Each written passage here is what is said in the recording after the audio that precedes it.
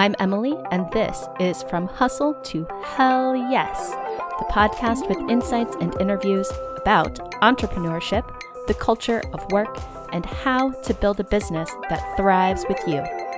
You'll walk away from every episode with ways to create more ease, enjoyment, and effectiveness in your business so you can really play by your own rules.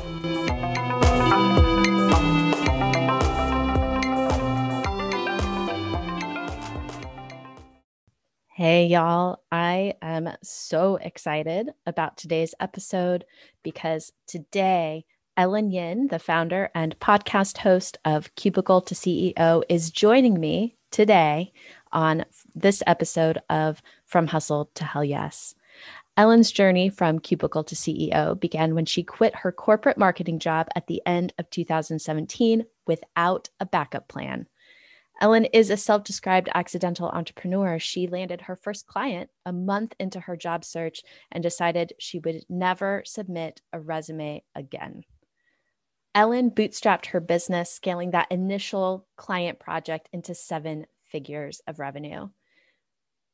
I can't wait for you to hear our conversation. We talked about marketing minimalism, how to get off of that hamster wheel of content creation, how to really be productive within your business, her secret ingredient that takes your effort to the next level.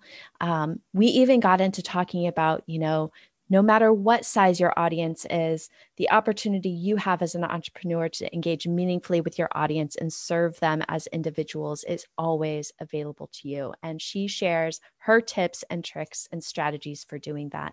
So without further ado, I'm so excited for this conversation and for you to hear all of the nuggets of valuable information that Ellen shared.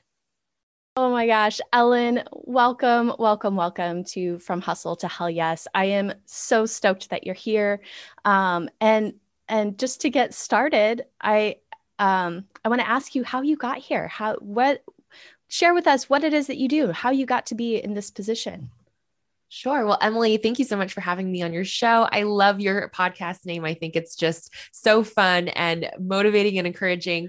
And okay. So the 30-second version of my story, or maybe 60 seconds, is I quit my corporate job at the end of 2017. I was 23 at the time. I had no idea what was next for me. And I actually did not have the intention to start my own business. But while I was searching for jobs, a month later, I happened to get my very first client. And this client was actually an ex-colleague of mine at the company that we had both worked at that I had left. And they were my very first Instagram marketing client. They paid me $300 to basically do everything for their social media marketing. And I think that opportunity really gave me the aha moment that I had a skill that was could be monetized, and that if I could land this one client for this small project, I could go out and land bigger client accounts and repeat the process over and over again. And so that's exactly what I did. And within my first 12 months of starting my business, we reached 6 figures, and over the years, we've worked with dozens of amazing brands and clients, everyone from small mom and pop startups like my very first client, all the way up to Fortune 500 brands. And more recently in 2020 and beyond, we made a pivot to really focusing on our online courses and programs. And so, like you, I'm also a podcast host. I host the Cubicle to CEO podcast, and we have a membership of the same name, Cubicle to CEO, where we help service providers and coaches make their first $10,000 month with a one-on-one service without relying on a large following, a website, or posting every day. And so that's really where my heart is at. This year, we're really focused on helping 500 women reach that 10K month milestone. And so in short, that's how we landed here. That is such an amazing trajectory that you've created for yourself. And I just want to say, like, how amazing it is that you had that aha moment, because I think so often we don't actually hit pause long enough to have the aha moment. And so we would have missed out on your brilliance had that not happened. Thank you. Yeah, one of the things that I love about what you do is you talk about marketing minimalism, and I want to talk about, what is that? What can you tell us about it? What's sort of like the secret to mastering that? Because I have to tell you that I'm probably not the only one. It is super hard to not feel the FOMO in when it comes to marketing. Oh, 1,000%. Yes. Yeah. And I'm a marketer, so I get it. I get it. Like the FOMO is real. It is ever present and it will lure you in unless you are super intentional. So marketing minimalism is this idea that I kind of adapted from when Marie Kondo blew up. And, I mean, if you know Marie Kondo or you don't know her, she is basically known for being a minimalist and helping you declutter your home, right? She's the one that's like, you throw out things that don't give you joy.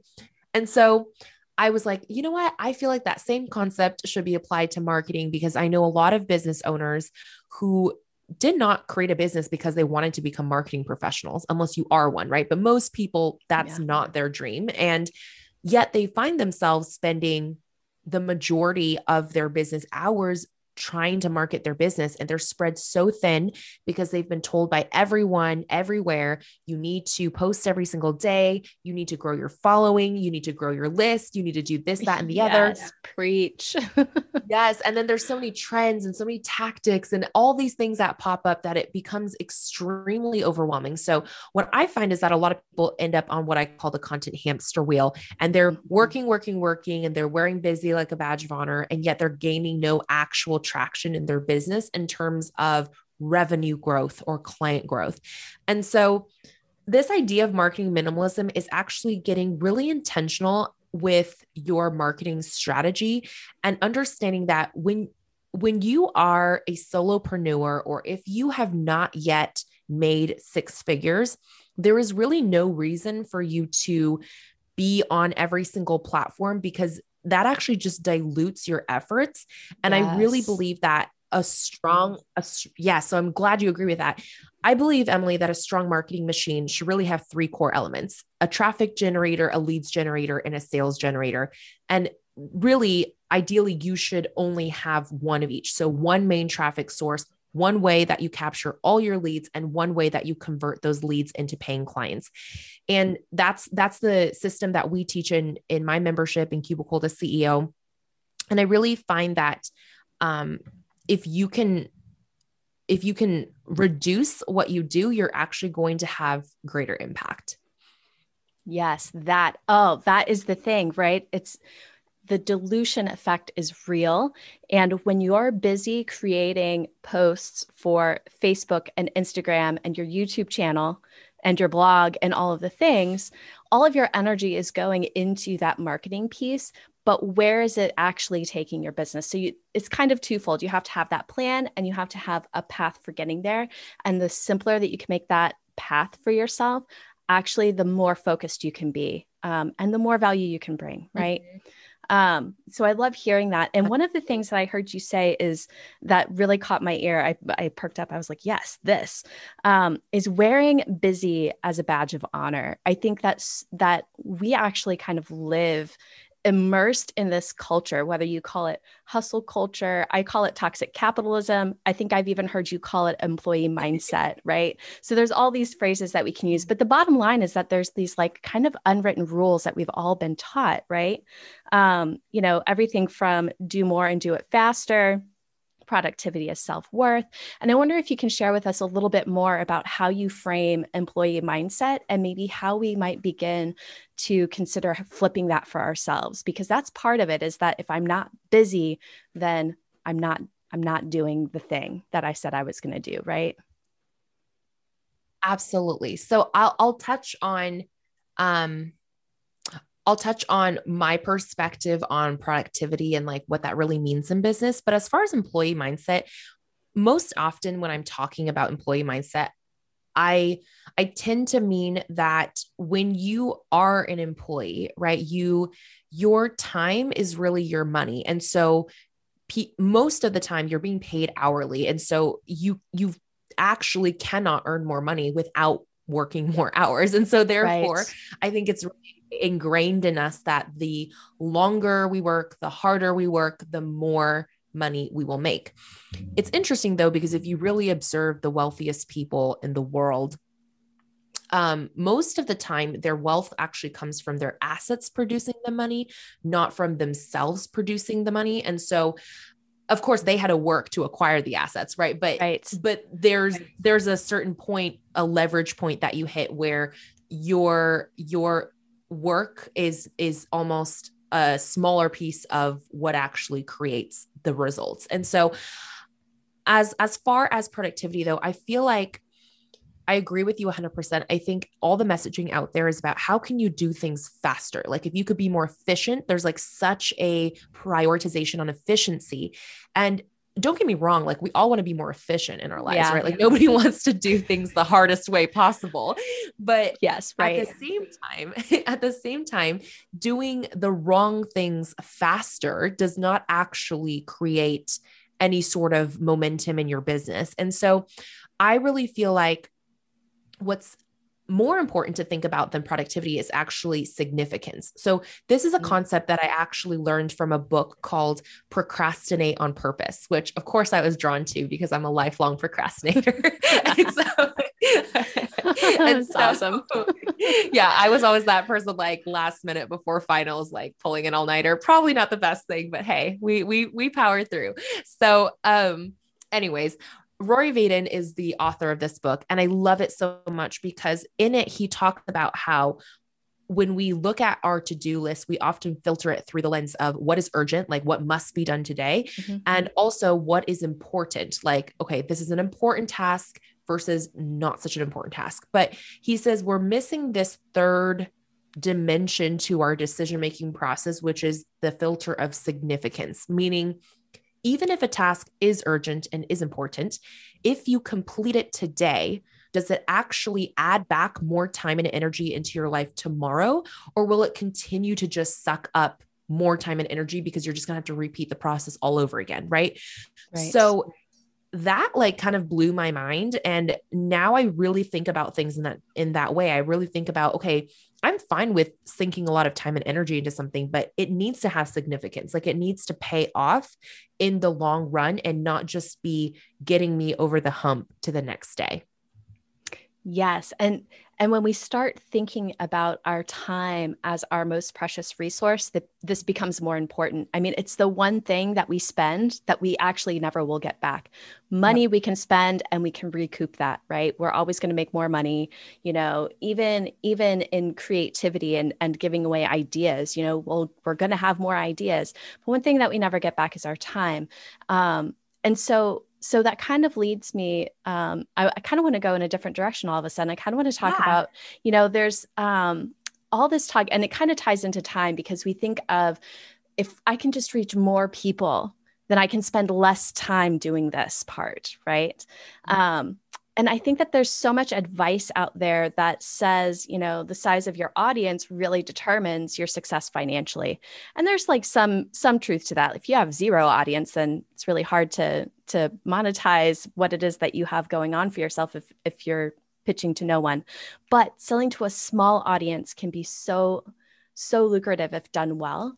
And can you tell us more about how you think about selling to a small audience and why that's valuable? Absolutely. So I actually had a guest on my show a while back, Shannon Lutz, who I've, is an awesome human being, a friend. And something that she said that really stuck out to me that sticks with me today still is she said, we actually have so much privilege when we have a small audience because we have the privilege of actually getting to know the people that are in our community, right? Whereas if you are a celebrity or a well-known influencer, although you have mass on your side, and don't get me wrong, like there's so much that you can do with a really large platform, but unfortunately, it's just a game of I guess, physics. Like there's just not enough time in the day if you have, let's say, 1 million followers for you to actually get to know each of those million people. It's just not possible. And so Right. I think in terms of selling to a small audience, I think that the connection piece and the relationship aspect is so important. And those deeper relationships really make all the difference, not only in the direct sale of like, me selling to you, Emily, but you, Emily, by knowing me or having this relationship with me, you're much more likely to actually go and refer your friends or to make other introductions or do other things. And you don't always get that when you have a really big audience. The other key piece to this is I think that sometimes people feel limited to selling to their own audiences. So they feel like, okay, if I have less than 100 followers and this is my corner of the market and that's it. Like I can't go beyond these walls. And I teach a different approach or a different marketing strategy where I really believe that your main time that you spend on marketing should be spent on connecting with your ideal clients where they already hang out. So even if it's not your own followers, your ideal clients exist. It's not like you have to breathe them into life. They exist somewhere on the internet and they already hang out in other communities. So you just have to go get in front of the right traffic sources. And that all of a sudden opens up your opportunity tenfold, 100-fold. Yeah. And one of the interesting things about being able to do that too is that while you're creating those connections, you're also able to learn so much about what you're doing and how it appeals to the people that you're appealing to. And that can really inform our decision making. I think we forget that we don't actually have to guess. Like we don't actually have to be throwing so much spaghetti at the wall if we would just take the time to ask the right questions of the right people, right? Oh, that's so good, Emily. Yes. I think that you just like touched on a point that honestly took me a while to really understand, I feel like, because you're right. I think so many people sit at their computers with a blank screen in front of them going, what should I write today? What should I say? What do I create? So many questions when in reality, your audience or your people, even if they're not your audience, again, they don't have to follow you for you to have a conversation with them, right? Whoever it is that you're talking to, they are literally feeding you the content. All the content you could ever need is going to come from the mouths of the people that you talk to, their words, their thoughts, their problems, their challenges, what rents space in their head. Like that is the content. And so I don't think that we need to reinvent the wheel and create shocking new content every single day. I think really the best content is the content that is consistent, reliable, and really takes the words and the language of your ideal clients and you infuse that into your messaging. Yes. And I feel like that ties in so nicely with marketing minimalism because you're just cutting out, you're getting straight to the point of where people are meeting your content, right? So absolutely. And this sort of ties into networking and getting to know your network, right? When you're just starting out your business, so you're talking about side hustlers and folks who are still in their full-time gig and like trying to get themselves out into that world so they can quit their day job and be that cubicle to CEO person. And also folks in those early stages of business, once they've let go of that security blanket, all of this stuff can come up that's really mindset based. But one of the ways that we can combat that is to understand how valuable the network that we have really is, whether it's online or in person. And I just want to know, I've heard you say that your network is your net worth. And I love this. And I don't know if you've run into this at all in your work, but so many business owners that I know don't seem to recognize that they actually do have a network. So I'll bring this up with like clients and they just don't realize that they have this amazing asset in front of them. Most of them have lots of friends and family. Maybe they've got a faith community that they're with. What do you mean when you say your network is your net worth? So, I really love that point that you made, by the way, that a lot of business owners don't think they have a network. So remind me to come back to that point because I have some advice for you there. But as far as what I mean by that, and that's not my original saying, obviously, like that's just a phrase that people say, but I really truly believe that people are your best assets in your business. Like there is no tactic, no strategy, no software, no whatever fancy thing you think you need. None of that actually will have a greater impact on your business than people. Period. People meaning the people you work with, like your team, your collaborators, your peers, your clients, your customers. Those are your true assets in business, and the relationships that you build.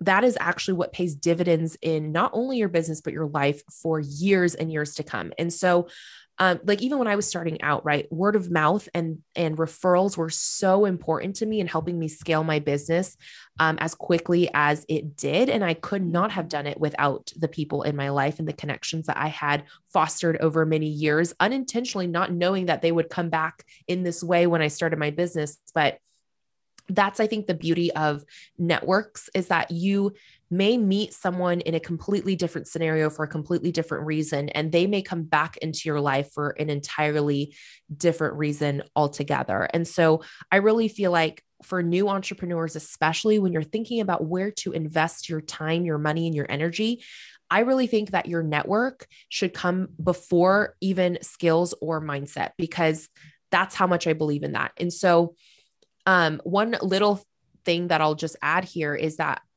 it's interesting to me because a lot of people are afraid, especially at the beginning of their journeys, to invest, let's say, in mentors or in programs or courses or whatever it is. And often their biggest question on their mind is this program going to give me the skills, the strategy, or teach me the thing I need to know in order to achieve X result, which is a totally valid question. Don't get me wrong. But I think the bigger piece of the puzzle that they forget to think about, that's actually, in my opinion, way more valuable, is who are the people I will get to meet because I joined this program, or because I hired this mentor, or because I went to this event.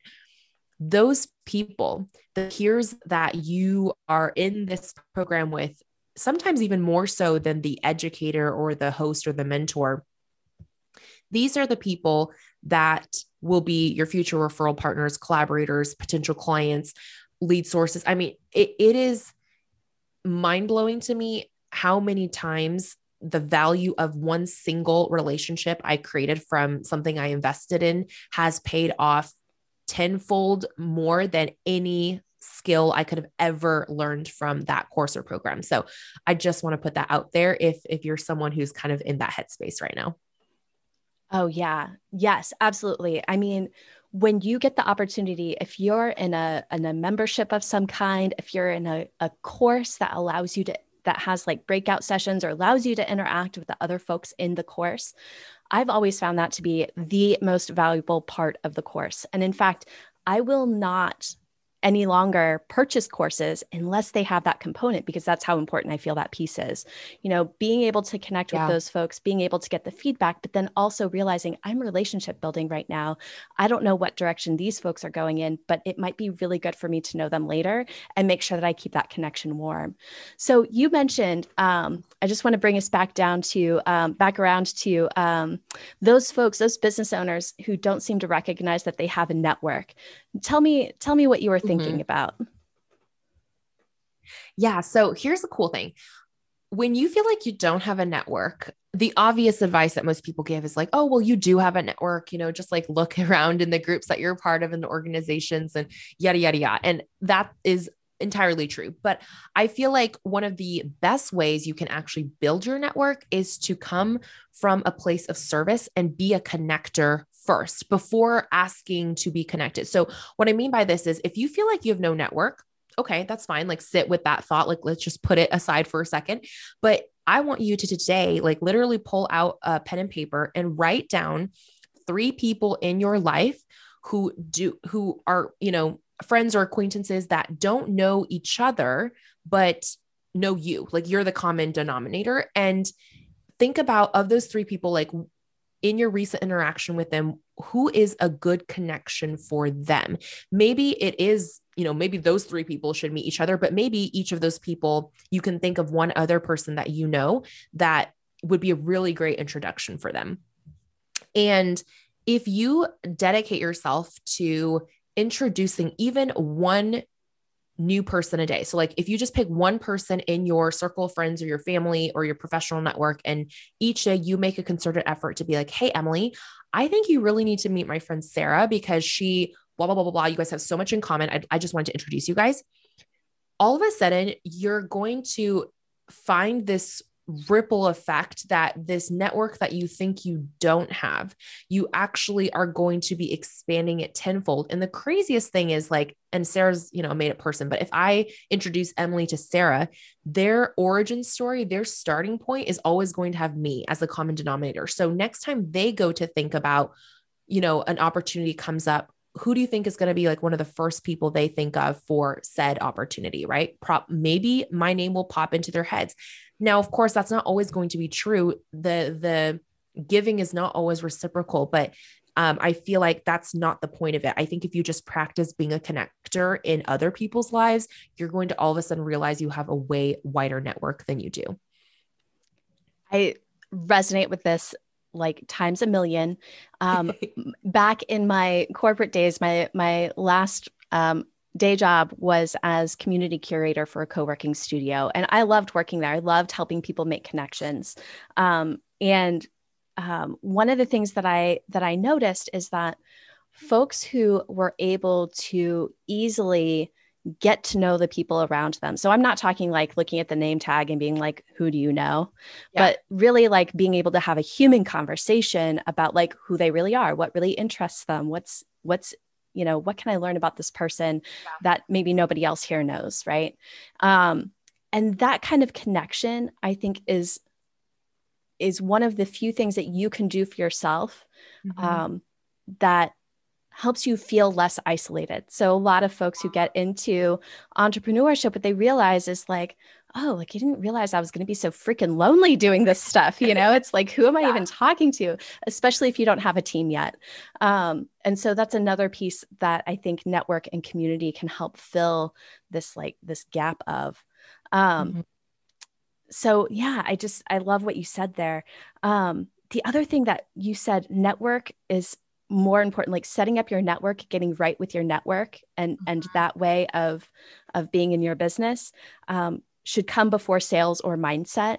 And I think that's awesome. And tell me if I'm wrong, but I'm kind of thinking of this as, one of the ways that we learn is by doing. One of the ways that we learn is by talking about what we do. And in this way, we kind of get to experiment with what's resonating with folks, with how do I talk about myself and what I do so that other people understand and want to know more out of curiosity, right? And it's just like a really great way to practice, practice getting to know how you want to be in your business and practice stepping into that leadership. What do you think? No, absolutely. I think that anytime you have the opportunity to, anytime you have the opportunity to be curious, and yes, you get the opportunity to practice or to connect or to, present yourself in a certain way. But I feel like anytime you have the opportunity to just be curious in general, to be in conversation with someone and take more of a listener seat than the speaker, you learn so much that you would have never thought to ask or maybe bring up yourself. And I think that's like where the true gold happens. Oh yeah. And there's this great quote. I think it's like one of the Roosevelts who said this. I don't know. I don't know. Attribution. Sorry. But it's like you become interesting by first being interested. And I think that is so true. And that's kind of like the golden rule that I take into any networking environment is if you are the one who is showing interest in asking questions and doing whatnot, you're always going to seem like a super interesting person to someone, even if you literally didn't say anything about yourself. And so test it out. Like, seriously, this is like proven in psychology. So like, if you want to bring that, like if you're an introvert and you're like, I literally like don't know what to say. And I hate like being at networking events because I feel like the spotlight's on me, remove that pressure from yourself. And next time you walk into a room, just make it your mission to ask as many questions as possible. And you'll never run out of things to say. Plus you'll probably be the most interesting person in the room and you won't have even had to, again, say anything about yourself. Hands down, I have definitely seen that at work, at networking events that I've both organized and attended. You can Mhm. always tell if somebody is working the room in a way that feels good, first of all, Yeah. and in a way that's getting other people to talk to them. I mean, it's really, you can just see the magic happening. So I love that advice. Um, so one of the things that that I fell in love with around what you do is that you're really, really transparent about your numbers, Mhm. and this was like mind blowing. I think you came out with this like report in the middle of 2020, which was like a really bizarre year for everyone. But you brought out this case study that basically reviews like 7 months of your business income and expenses and includes like reflection from you about what was going on for you that month, which I Mhm. loved. And I'll definitely include the link in the show notes because I think everybody should get their hands on this. I loved reading it. And I really want other folks to take a peep at it. So I just have to know, like, what really compelled you to share your numbers and why did you feel it was important to be so transparent about that? Absolutely. So, the the document that Emily's referring to is my 6 figures in 6 months case study. You're right. It was over a 7th month window, but I think I skipped one month. It was like May or June. I don't know. Life got to me. I did not end up releasing a report. So it was 6 months of data. So it was how I made, over $100,000 in 6 months in 2019, actually. So Okay. it's I started sharing my income reports in 2019, and I still share them to this day. So it's going on, 2.5 years is my third year now of doing this practice. And when I originally started, it was really more, I think at the beginning, it was more for like accountability. I felt like Mhm. knowing I had to share, what went on in my business at the end of the month, it really pushed me to kind of get outside of my comfort zone. And it was really cool to document my journey in this way. And after I finished those 6 months of releasing reports in 2019, I realized actually like the feedback that I'm getting from a lot of people, it was so positive. Like I wasn't sure how people would respond because money is such a taboo topic for a lot of people. And, some people might take it the wrong way. They might feel like, oh, you're bragging or like you're doing this or that. And so I wasn't really sure what the feedback would be, but it was overwhelmingly positive. And so many women especially came forward and were like, I really appreciate how transparently you shared your numbers because it made me feel okay to ask questions or to charge more to because information is power, right? Like when people know, oh, like other people are charging this amount for this service, I didn't even know that. I'm going to negotiate higher in for my next client or whatever it is. And so there was just such great feedback about that. And I decided I wanted to continue it as a quarterly report on my podcast. So that's what I've been doing for the last 2 years in 2020. And now, we're halfway through 2021. I'm about to release my Q2 income report for 2021 and getting to take people on this journey from back when I was making just a couple $1,000s a month to, we had a 6 figure month in, I think it was in February of this year. So just to see that journey and to take them with me over these last 3 years, I think the main hope that I have for doing this is that sharing financial knowledge and being transparent with these things will help more people feel comfortable pulling up a seat to the table and having conversations and empower and elevate more women, especially, people of color and women of color who are less likely to earn higher wages or to be in positions of power. I really think that it's just such an important conversation for us to have as women. Oh yeah, the radical transparency of it, especially around money, because if we don't know um, what those numbers are, whether we're an employee Mm-hmm. or if we're running our own business, if we don't understand those numbers, and also if we aren't keeping tabs on our own numbers, right, then I feel like we Mm-hmm. can't we won't ever really pass go, right? We'll get stuck in thinking like, oh, we're doing the thing, we've arrived. But having this radical transparency, especially around money, because it is so taboo, kind of helps us wrap our mind around money better, right? And really understand what that value is that we're bringing and what it's actually monetarily worth. Because listen, we're running businesses, right? And we care about them and we care about the people involved, right? There's no doubt about that. But also, it's a business and we have to make money. And when we understand more about that conversation, I just think the transparency of it is so empowering. And I couldn't agree more.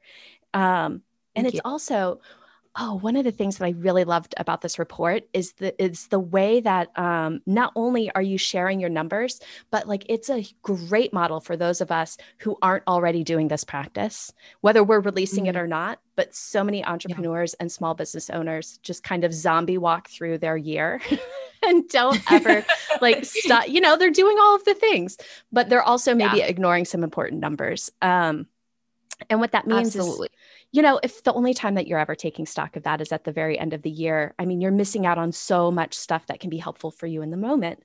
And so not only are you showing us the numbers, but you're also showing us how you reflect and take stock of that. Can you share a little bit more about that process that you use and how you think about putting these reports together? Yeah. So it's actually, it's changed a lot from when I initially released these reports in 2019, because I've changed, right? Like not only as a person, but I've changed as a business owner, as I've become more seasoned, as I've hired employees, as we've grown to over $1 million in revenue.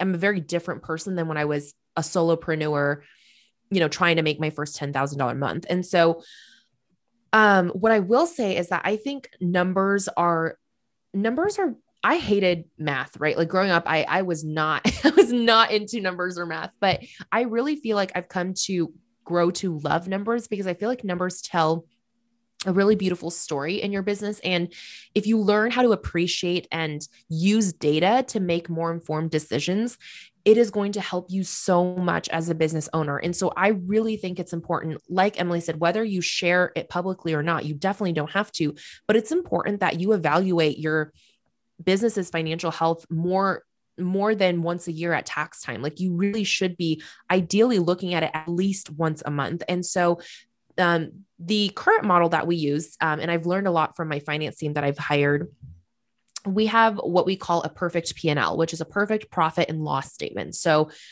at the beginning of the year, we set out, okay, we project like, this is what we think we're going to make month over month. And based on that, we set certain ratios on our like budget breakdown. Like, okay, based on income, we want, like 35% of our income to go towards advertising and marketing. So customer acquisition.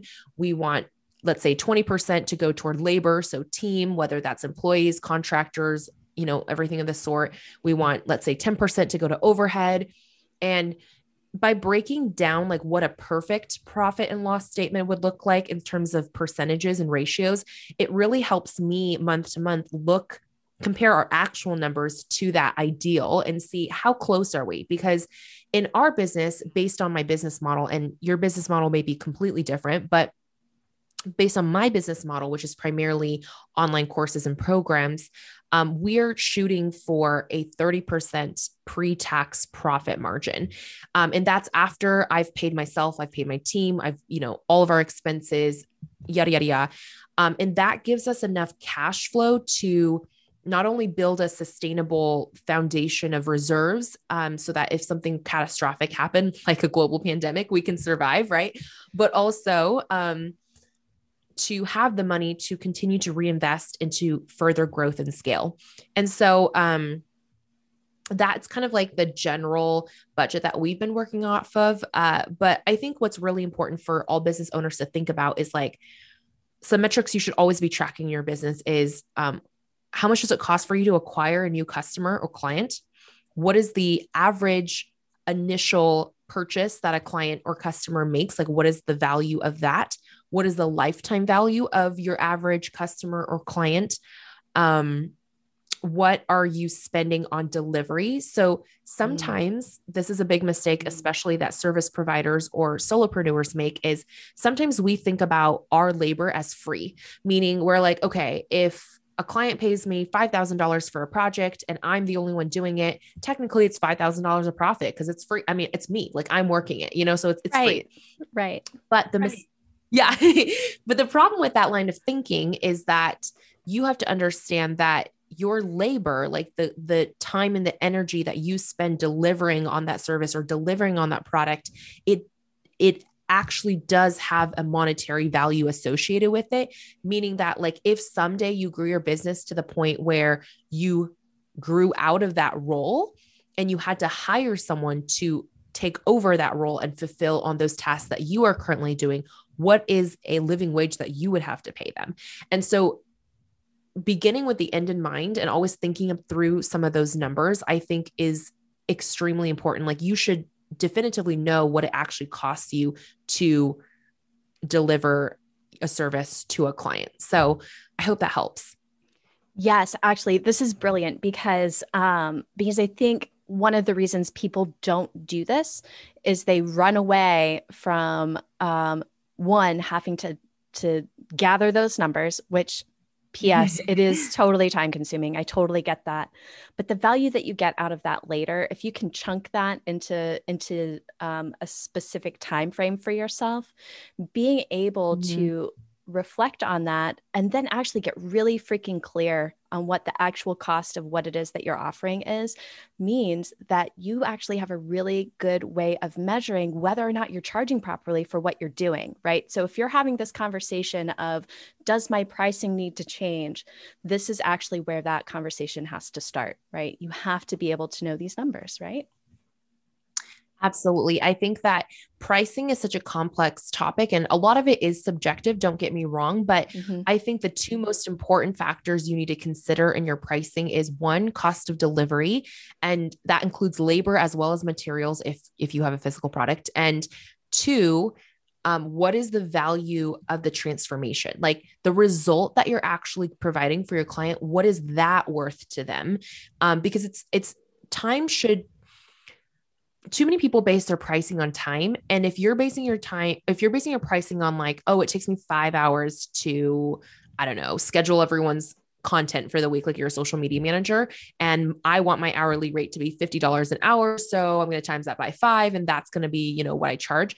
That is very much an employee mindset. And I would encourage you to get away from that as fast as possible, because while your time is an important factor to consider in pricing because it factors into cost of delivery, it is not by any means the only thing you should consider, because yes, maybe it takes you 5 hours to do, you know, an analogy I often use is like if your pipe burst in your kitchen and you hire a plumber and they come into your house and they spend 2 minutes tinkering under your sink and they fix it, you would never say to them, oh, I'm not going to pay you, $300 because you spent 2 minutes under my sink. So like basically you're saying your 1 minute rate is $150 a minute, right? Like that would just be ridiculous. But it's not about that, because the truth of the matter is, because they fixed your sink, your house didn't flood. And because your house didn't flood, you didn't have to go buy a whole new house for like, I don't know, 300 to 400 to $500,000. And so the value of the result they gave you is so much more than the $300 they're charging you. And so therefore, that is why their pricing makes sense to you. And so it's the same thing when you do things for your clients. You need to be thinking about like, what is the result worth to the client?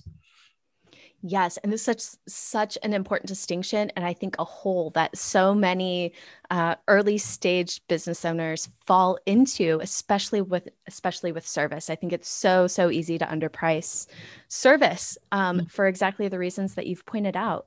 Um, I know that we're coming up on the end of our time together, and I just want to reiterate how amazing it has been to chat with you and get this amazing information and knowledge from you. So just want to throw it out there. Thank you so much for sharing all this wisdom with us. Before you go, I'd like to know, is there anything else you'd like us to know or walk away with today?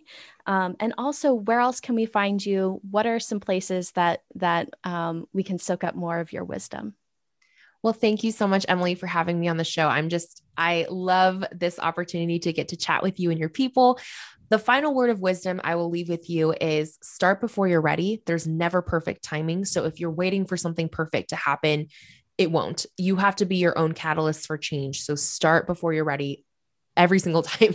And as far as where else people can connect with me, so I am most active on Instagram. So if you want to hop on over to @Miss Ellen Yin on Instagram, you can hang out with me there.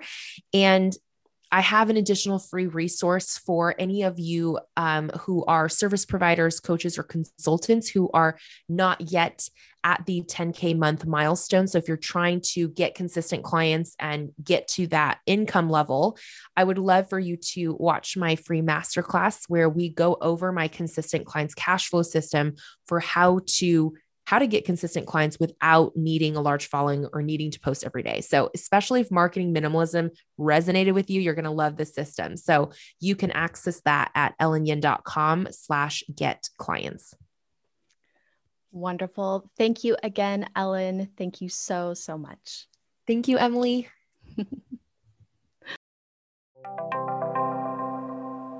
Thank you so much for listening today.